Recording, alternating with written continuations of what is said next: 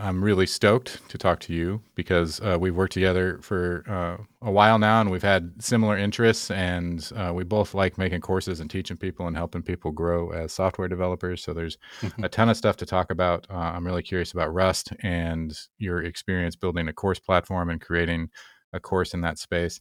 I wanted to ask before we dig into that, though, like when you were sitting down to learn something new, something complex, whether it's technical or otherwise, what's your approach to learning a complex subject? I will say that I started my career with the ActionScript 3 like Bible book, which if you've never seen it before is like this giant thick like meaty flash book, right?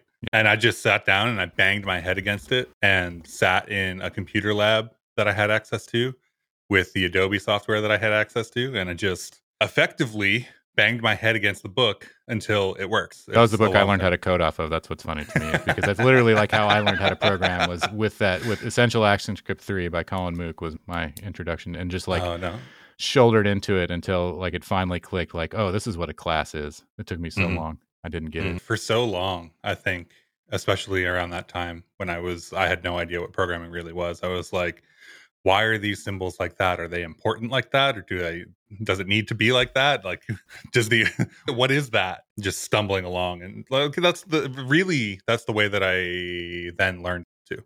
So like at one point I was doing Haskell professionally and getting paid for contracting, doing that. And the way I learned that is banging my head against it for years. And it's the same thing with anything else. So now when I run up against like a library that is underdocumented or something like that, I'm just like, fall back on the old process, just bang my head against it until it hurts quite a bit.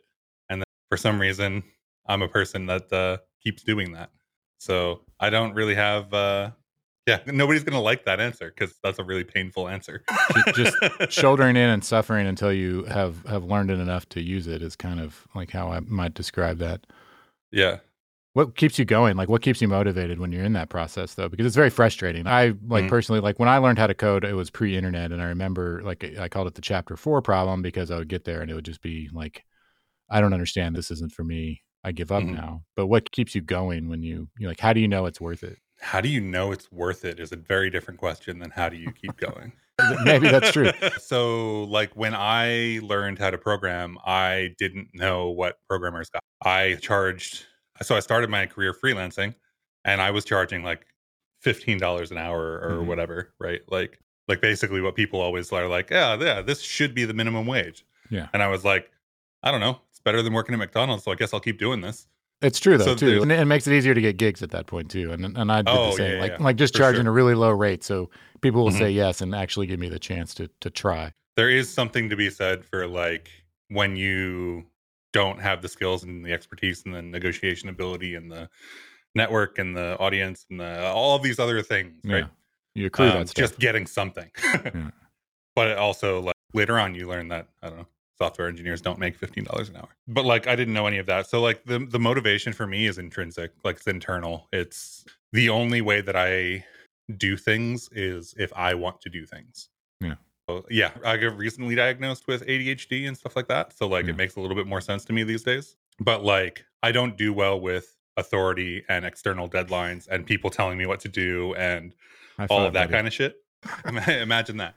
So if it's not internal motivation, if it's not something I want to be doing, if I don't have like my reason for doing it, whatever that is, whether it's even to the extent of like I need to pay rent almost isn't good enough for me to keep motivated. That's just somebody else telling you what to do. And like, I don't have people depending on me either. So if you have a brood, right? Like if you have people that are relying on you to pay their rent, that changes the whole perspective. Because I'm such the same way. If you tell me what to do, like my first instinct is like, no, just flat. It's a totally reasonable request. Just like, I'm not going to do that. Me to do, but no. I think that actually makes my next question more interesting because you're focusing on Rust and you've chosen an area to teach and educate in. And to me, based on what you just said, that means that, like this is something that you want to do, that you really like, that you think is a good idea. And what drew you into the programming language Rust, and why did you choose that as a focus in terms of your own expertise development and then as something to teach to others? I feel like on some level, I've always had a fairly good like ability to pick the next technology I need to be working with. Mm-hmm. Like I picked React in like 2013, 2014, and that's been going for what, like almost 10 years now, Oh, which is pretty nice. And like obviously I don't pick everything correctly, but like Rust to me seemed like a thing that all of the smart people that I knew were talking about again. And I went to use the language, and probably due to my personal contextual history with other languages and having worked across a number of them at this point, I saw Rust and I was like, well, it has all the things I like about like the JavaScript ecosystem, right? yeah. Like NPM for all of its warts and like the package management warts of JavaScript is really nice. Like Yeah. I don't want to go back to a land where like Go before modules or like C plus or something like that, right? Like I don't Maven? want. I mean, like at least Maven has some like dependency management kind of stuff, right? Like I don't want to go back into a world where it's like we expect you to have all of the source that you're ever going to compile in this repo. Yeah. Yeah. I agree with that. So like npm and then npm scripts and all of like the higher level tools on top of that were like things that I really like about the tooling that I'm working with. And Rust has that, and it has that I think done at a better level, right? Like It's an we iteration have on to. that concept too, right? Like, so Yeah, they're yeah, for iterating sure. on npm, which is iterating on Hmm. Ruby gems, which is iterating on like the Hmm. stuff that preceded before that Yeah, too. I think. yeah, I mean there's something to be said for the fact that like Rust came after all of these other things, Hmm. right? Which means it got to learn from all of them. Yeah. And like that doesn't always happen. Sometimes people are just like, "Oh, I want C, but like whatever, some minor change." And it's like then it's just C without the ecosystem. Yay. Yeah. But yeah, so I saw that and then I started using Rust and I really liked it as a language in addition to all the tooling and stuff. And I saw the capacity for it to be like embedded in other languages like JavaScript. So this was like, I don't know, 3 years ago or something. I was making the decision to like get into Rust and whatnot.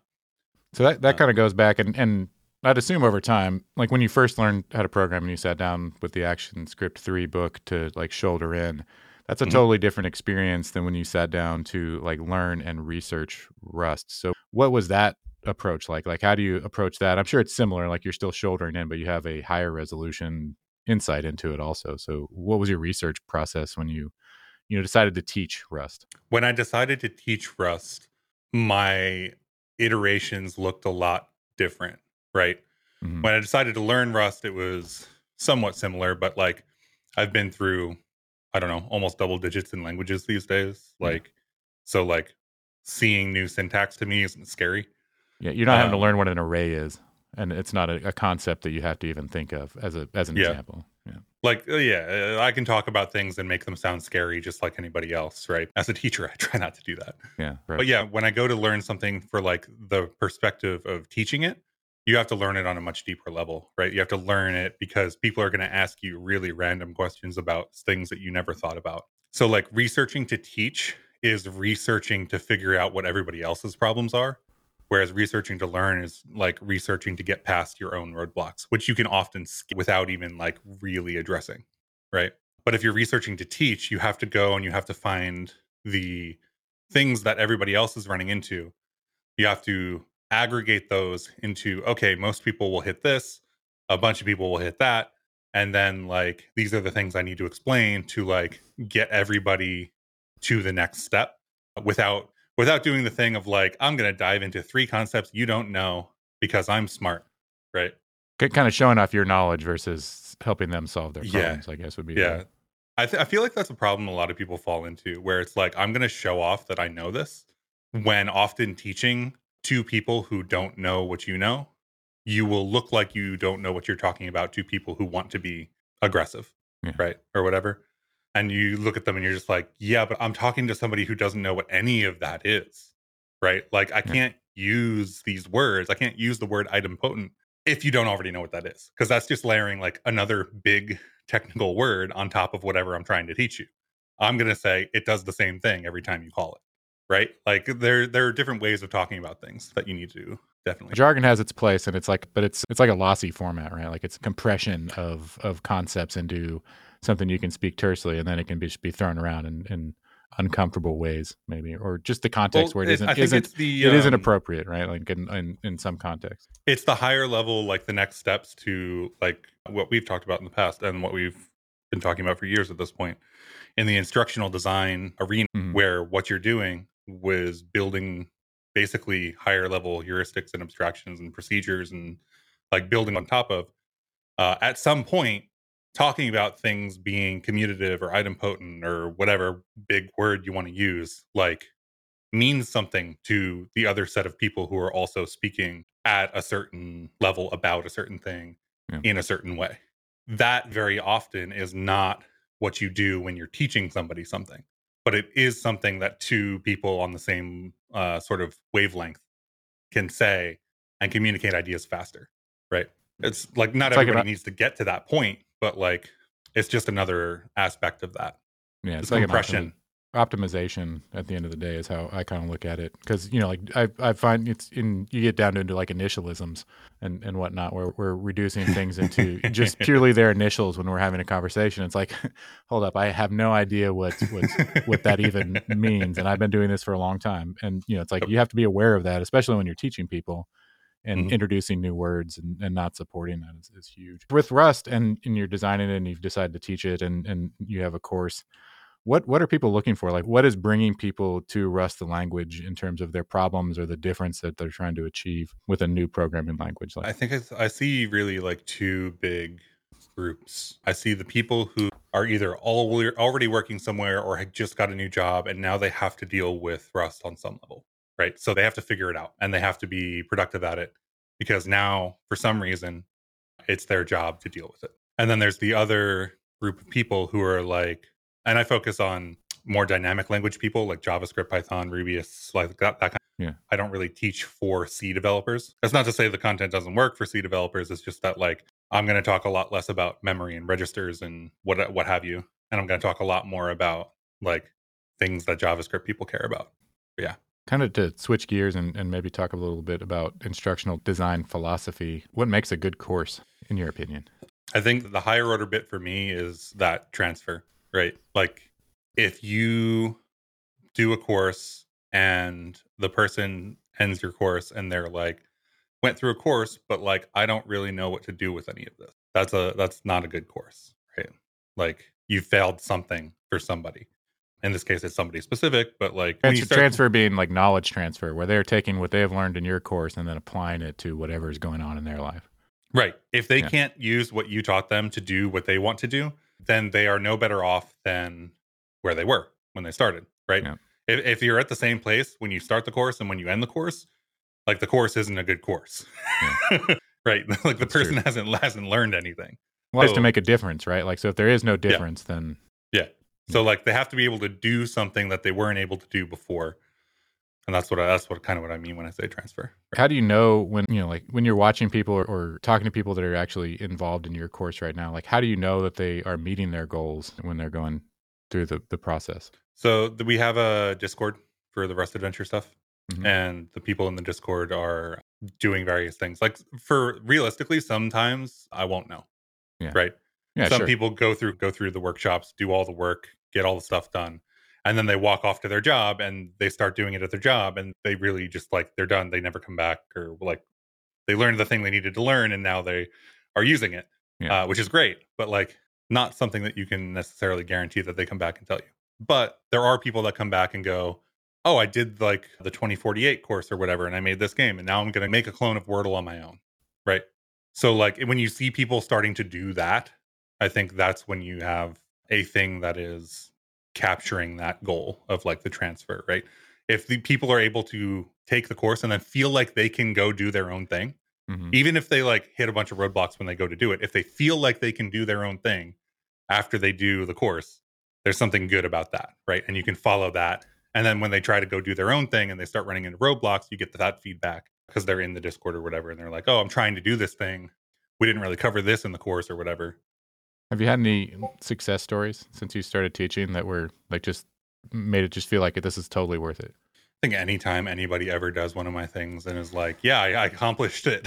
I did what I set out to do before I used your thing is like just such a bright star moment, right? Whether that's like, oh, I eventually got a promotion from going through all of your stuff, or like I learned this thing and now I feel more confident, or just I did like I have that open graph images course, right? Hmm. On again, I love that one. bunch of people go through that. It's kind of hilarious because a lot of people like go try to do simpler versions of it, then eventually realize they actually need the thing the course does. and they end up they've known about the course the whole time, Yeah. and then they eventually hit a point where they're like, oh, that's why this exists. Okay. And then they go through it, and then they have their open graph images being generated in a serverless function, cached on Cloudinary, whatever. And they're like, they have it. They have the thing that they wanted in the first place. And that's a success, right? Like when I think about like the Rust Adventure stuff, I'm thinking about transfer skills, but even on the level of like, this project is a useful project.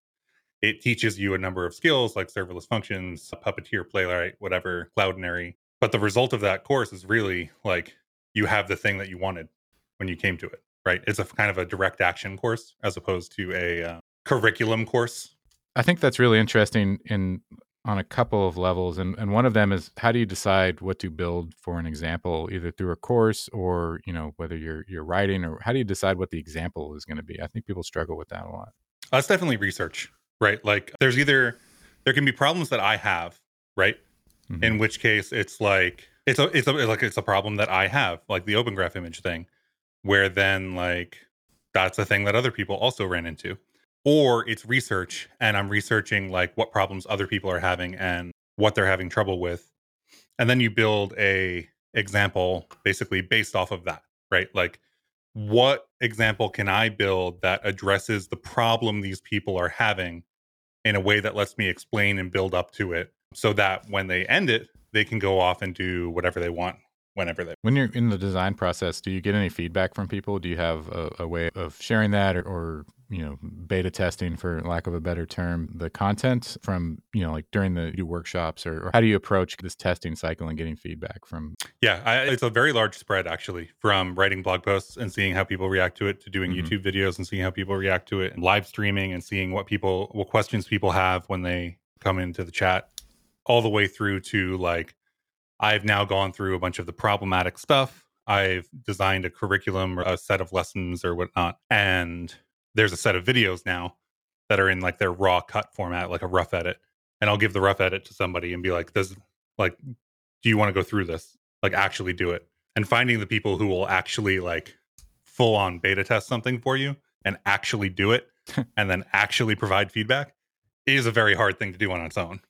But if you can find that group of people, then you're pretty good, right? What is the live streaming? How has that influenced your kind of process and design in terms of developing a course? I think that's really interesting. It's something you've been practicing for quite some time. The live streaming is really interesting because it's like an early testing ground, right? It is I can do very early, like I have a inkling of an idea about something, right?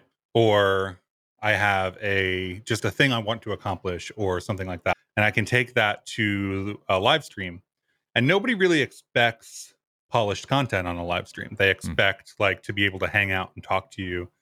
And it's at some point, I imagine we'll talk about marketing, but like a deepening of a trust relationship with the people that I interact with on a regular basis around all of the Rust courses and material and stuff like that. Live streams are really good for like being, I'm a person and you're a person and we're talking, and like you can ask questions as I'm going through this if you don't like recognize something, and like I can answer your questions, but also every question somebody asks is like a marker, a note, a point that I go back to, right? So that's what that is. I haven't done a lot of live streaming, but I've done in-person workshops, which in a way is live streaming in meat space, I guess.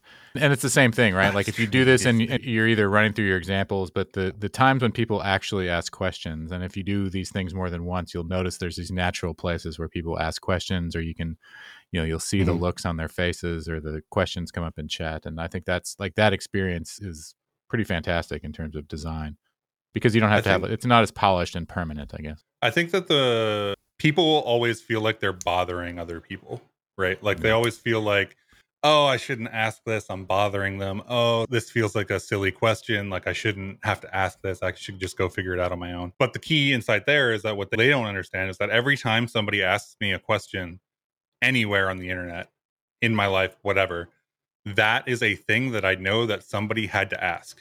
Yeah. And that feedback is really invaluable when it comes down to actually building courses and curriculum and doing the actual work of developing something that addresses the problems that people actually run into, right? So like I'm always happy to like get questions, and like sometimes maybe I don't know. Sometimes maybe I don't have the time. Sometimes whatever. But I'm always happy to like get a question. And then I can at least be like, oh, that direction. Yeah, I think that's a common problem. Just and people want to like either figure it out or don't want to pester us, and us being anybody, they don't want to pester anybody about Yeah. whatever they think their question's bad and won't ask it. And it's really true that the old phrase "there's no bad questions" I think really kind of holds up. Yeah. I have feelings about that phrase because like there are no bad questions if you're doing it while you're learning, while whatever, but there are bad faith questions. Yeah, I Right. would. Yeah, I think that there's definitely an asterisk. There, no bad questions asterisk asked in good faith, because you can definitely. I mean, the internet's full of trolls, so it's a wonderful and horrible place. You've been running your course for a while now, and it hasn't. It's. I think we're about 6 months in, and I don't know if this has been a concern yet, but maintenance of video courses in particular, maintenance of courses in general, I think can be difficult. And I was wondering, how much time are you finding yourself having to maintain versus working on new stuff on the horizon? Course maintenance for me is tied to version bumps in the like libraries and stuff, right? I find that to be a very useful like point at which to revisit the content. Yeah. Because there's a natural change, right? So for example, Bevy came out with like 0.6 and the workshop that I initially did is 0.5. So there are, I don't want to call them substantial changes to the workshop, but there are opportunities to remove some of the accidental complexity of the workshop. So it's a good opportunity for me to dig in and be like, okay, should I redo these videos or not? And I think those are ones that I'm redoing. But the, say, Digital Garden CLI course or like another CLI course or something like that might just need a note, right? It might just need like a, hey, you're going through this video. And while you're going through this video, you're going to end up with like this one thing that you need to type in addition, right? So like it's definitely like when the software version comes out, that's when I deal with, do I redo the thing or not? That's when I revisit, is the instruction here actually achieving its purpose, right? Because at that point I will have like a bunch of feedback from people who have gone through the courses and whatnot, and I take that into consideration as well. When you're thinking about your courses and it's multi modules and you have existing modules and there can be improvement there and refinement versus creating additional courses that cover more ground, how do you balance, and like maybe what's the trade-offs between working on new content and refining what exists already? Well, like I said, like the refining the old stuff happens at particular times, Yeah, right? so So there, and it's part of the reason I have a trigger for that, right? Because I could do whatever I want to do at any given time, but software bumps and that there are enough version bumps of libraries or crates or whatever that are used in the workshops that makes a natural point at which to revisit. So like for Rust Adventure, it's a series of workshops, right? Like a lot of people call it a course or whatever in total. And that I think it's a marketing thing that I probably have to lean in more than lean away from. Like just like everybody the is going language to of the just call it a customer, course or whatever, right? Like yeah, meet people where they are basically, right? Like I don't need people to call it workshops. I don't need people to whatever, but it is a whole set of things, right? So having a corpus of content that is in a couple different streams is where my head is at for that, and that needs more new stuff, right? So I can tell you there's a couple of streams on Rust Adventure right now. One of them is like a CLI stream, and one is like a games stream, and one is like a serverless stream, and then there's a language stream, right? Like so the first phase of Rust Adventure was basically answering the question, what can you do with Rust? Because that was the most common question I was seeing from people. It was like, what can you even do with this? And like having a bunch of workshops that address that question, like you can do serverless functions and you can do CLI tools and you can build games and you can whatever, made a lot of sense. So there now needs to be like additional from beginner to advanced in each of those streams, and also a from absolute beginner to being able to take the workshops stream itself. So like the new content is really important in the sense of Rust Adventure. I don't know that's true everywhere because I feel like a lot of other places do very different kinds of workshops. They'll do one on this framework and one on that framework, and they don't really connect. But I'm trying to build more of a larger curriculum with Rust Adventure. So do you have an idea of what finished looks like in terms of the broad curriculum? It's a really good question. I have the idea that I have in my head right now, right? And that Mm-hmm. will not be the finish line, I don't think. But there's the like language learning stream, like the intro to Rust, like why would I use it? Who cares? Some syntax, some like here's your first program kind of stuff, right? And then there's the use cases streams. And then at some point there is the I don't need another CLI project. How do I build really good CLIs? And that's like the capstone on the end of like the CLI stream set of workshops, right? It's like the like do I include flags to output as JSON or human readable or whatever, right? The like higher level questions that you can now consider now that you have the underlying like factual skill of this is the crate I'll use, these are the libraries I'll use, this is how I write like a thing that accepts arguments or whatever. So that's what I'm thinking about in terms of like the desired end goal for probably this year is there's a bunch of streams, they lead into each other. You can go from language to use cases, and then at the end of the use cases there is the this is how you do this on like a meta level. I think what's interesting is because the meta level you describe, like what are the considerations that go into really building a great CLI is that expands beyond boundaries of a particular programming language, and that's something that you could probably do in many programming language and might even be useful as a like as a learner to watch something like that, just so I have a good idea of that, and then Yep. like think about the language level stuff as a separate concern even. Yep, for sure. I don't think you need to like sort of take the language workshop before you take the use cases, but it's important to like just in time provide that information, right? Like Yeah. if somebody wants to go through the language, there are people who are like, I need to learn the syntax and I need to learn like the hello world before I can do anything with anything else. And then there are other people who are like, so I'm pretty used to building like SaaS services as my first project. I want to do that, and then they'll go do that, and they'll need little tidbits, like they'll need to reach out, and you need to have those like reach out points available to them. But I don't think that everybody starts in the same spot or ends in the same spot, right? And the Personally way interesting, the idea that people have their own kind of pet project where they learn every language in the same way.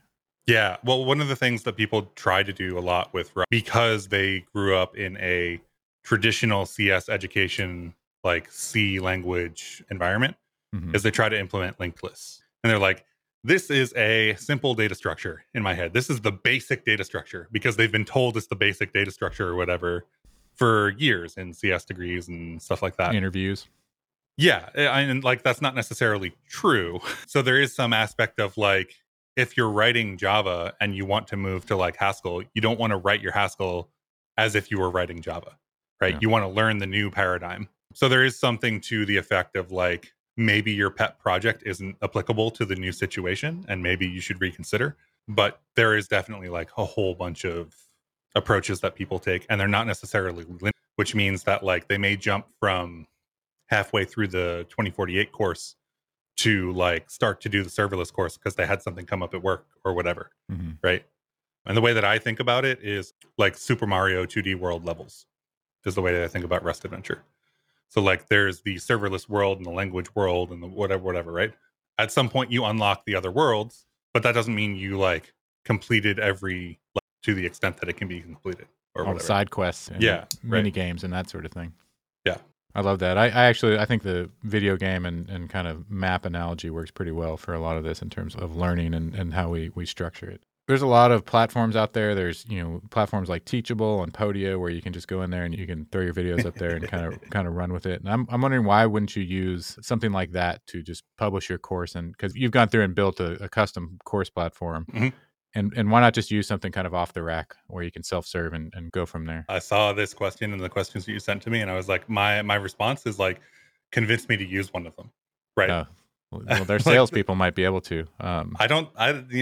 Ease would be my strongest one. Would be like it's really easy. You can just put your videos up there, Chris, and push a button, and you're all of a sudden you're selling subscriptions. So it's easy peasy. I mean, that's fine and all, but like zero control over so many things, right? Like from payment structures to what you can put on the platform to like whatever. I guess the way I'll phrase it is like YouTube has a really good UI for setting up a playlist and handing somebody a link and them being able to go through it with comments and whether people like and dislike and like all of that kind of stuff. if you're not doing a better job than YouTube is, why should I use your thing? Right. Yeah. Like, there is a lot of value in putting up like that YouTube playlist or long video or whatever, because if it's useful, then people will watch it, and then you start developing that relationship with them, et cetera, et cetera. Like, you've been helping people, right? When I think about like, why did I build my own, you called it a course platform. I don't think anybody's building course platforms really. Platform has a very specific meaning in my head. It means that other people are building businesses on top of your thing, and You're nobody's building a really business on doing your that. thing. You're building, yeah, but it's one business. It's my That's business, fine. right? Like, it's not a platform. It's my product. It's your yeah, but it's your platform. I mean, it is. It's like your platform. It's literally you are standing on it, and you are the only person standing on it. I'm just going to argue with you for just a second, Sure. and then we'll move on. But like semantically speaking, like I agree. Like in the software world, when we consider a platform would be something where other people are using it, where it's white labeled or something. But I think what you built is absolutely a platform, and you could take it, and other people could use it.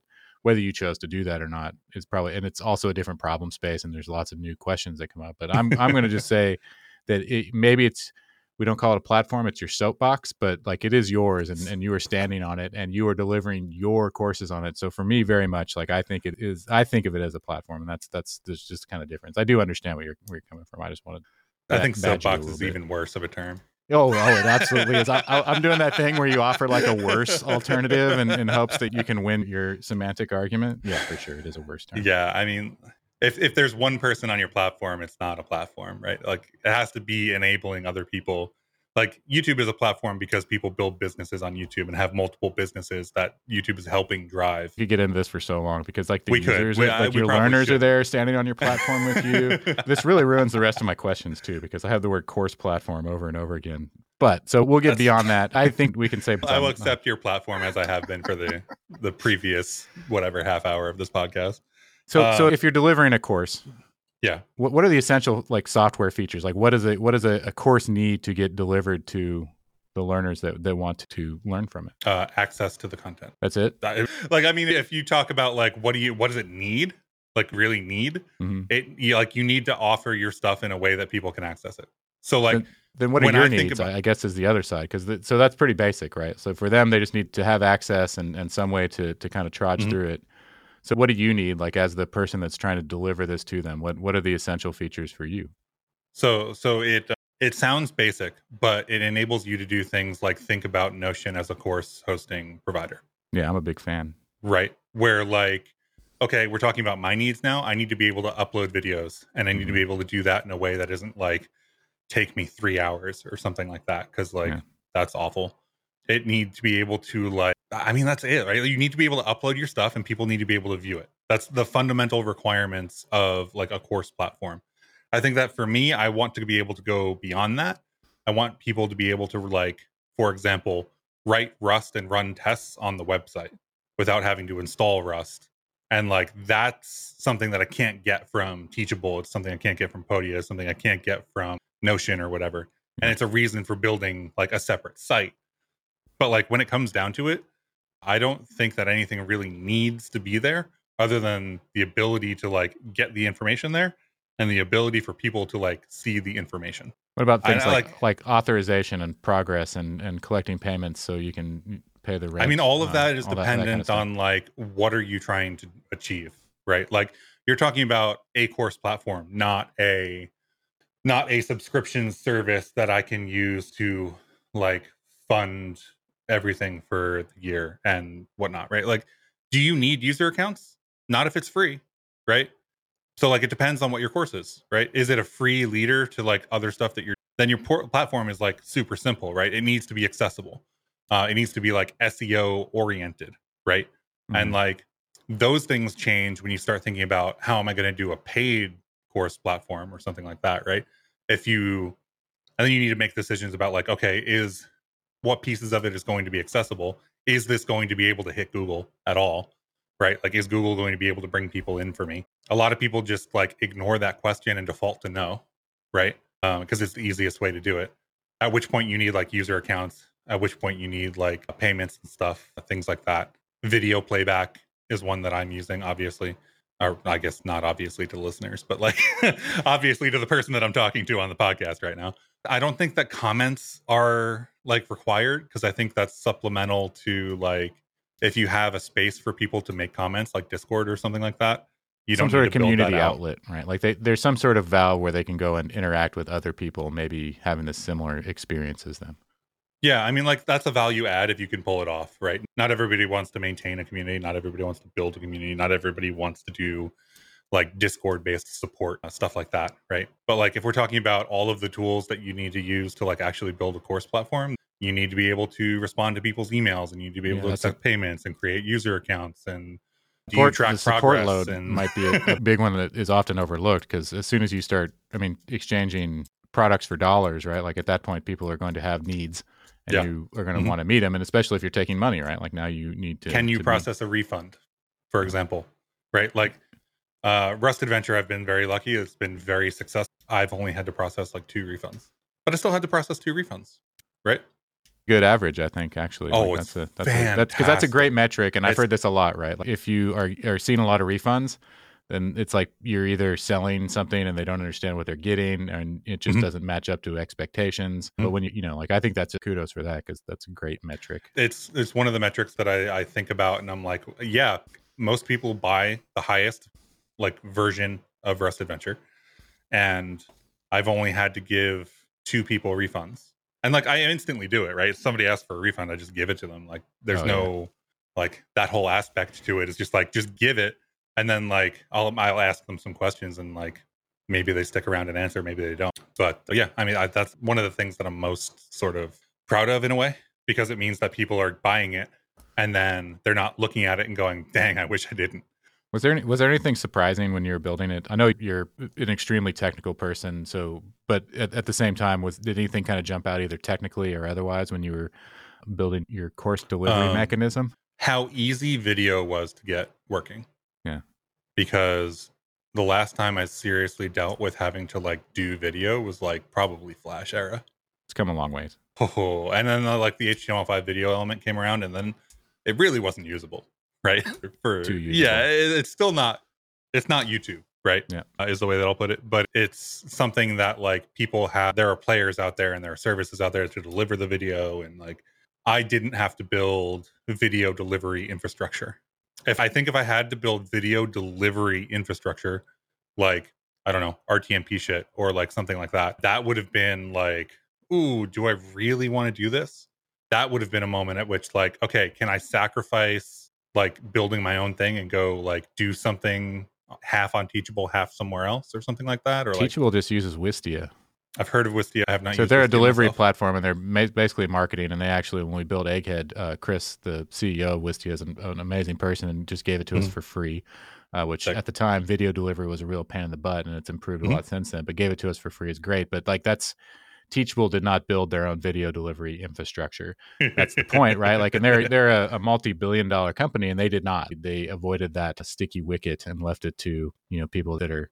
It's like video I, delivery infrastructure, global CDNs, and email. These are problems that I am super happy to allow companies to handle.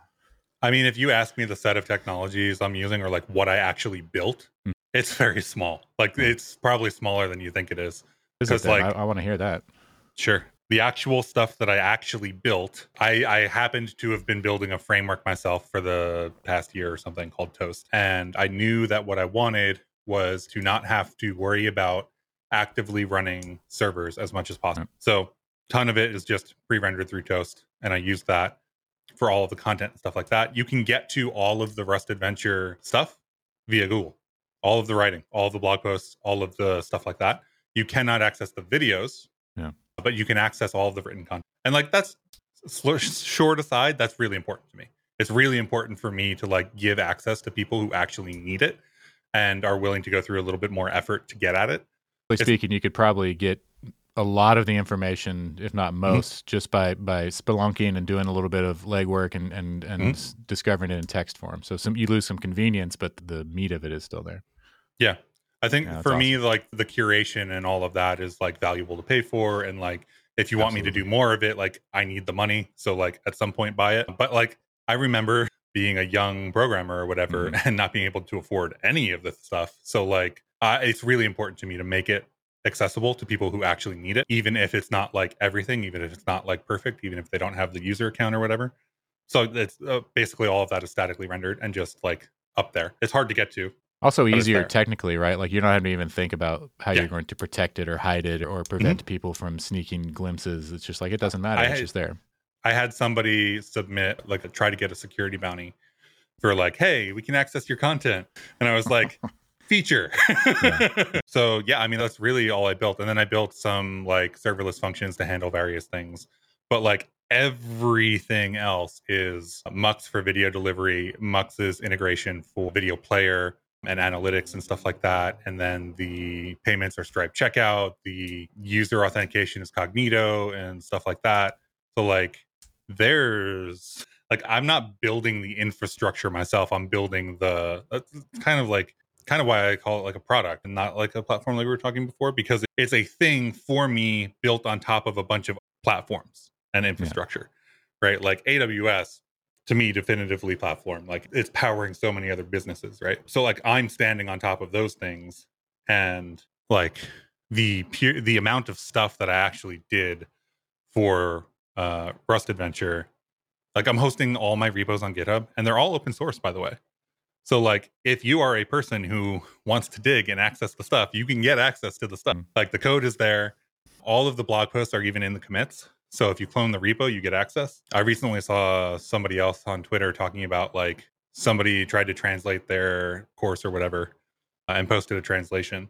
And they were like, can you take that down? And like, you know, like I would be concerned about that getting out of date and stuff. And Yeah. there are reasons that I would not want like it spread around in the way that it's being spread around there. But like when it comes down to it, if it makes it more accessible to people, I think in the end, it's all a positive, because in the end, people want to pay for content that helps them. People want to support people who are helping them get done what they need to get done with their life. I don't think that needs to be a thing that I need to worry about, right? The occasional person who like would have paid for it might get it like, oh well, I'm still making plenty off of it. There's useful convenience to having the user account. There's useful convenience to getting access to the videos. There's useful convenience to me being able to continue to do this thing that you are benefiting from. And I think that drives basically everything about Rust Adventure at this point. The only line that we've ever drawn, because like it's just silly and it's hard to combat and often fruitless and frustrating. The only like sometimes we'll get people wholesale uploading to YouTube, and we Mhm. make the effort to have that pulled down from YouTube because it feels like it should be free. Like the people that are consuming it don't know that they're consuming it in a way that they shouldn't. Like pirate sites, I don't worry Yep. about because everybody that's on a pirate site knows exactly what they're doing, and they're not your customers anyway. So I don't really care what you're doing because you're just stealing from yourselves. But like when it goes up on YouTube wholesale, I'm like, okay, well, I have a script that builds the spreadsheet that YouTube requires to have that sort of thing removed. And Yeah. that's like the line for me. But like there's, like I agree with you. Like if somebody's doing a translation, maybe can I just pay you for that and we'll put it on the official channels? Like that Yeah. sort of thing, right? Like And then that's I find a way to keep it updated or something rather than have it go out of date and whatnot, right? yeah. So like this is a need that people have, so maybe we can just service that need instead of fighting it or wanting it to go away. I think That's the really easy example of this that I just saw recently is Nintendo just took down, I don't know, a bunch of stuff off of one of these like music re-upload channels for like Mario Kart theme songs and stuff like that. But they don't have it up on their own channel. yeah. There's So no way to nobody get can it. listen to it. Right? Like Yeah, that to me is the line. Like if you're you're gonna stealing re-upload joy. it.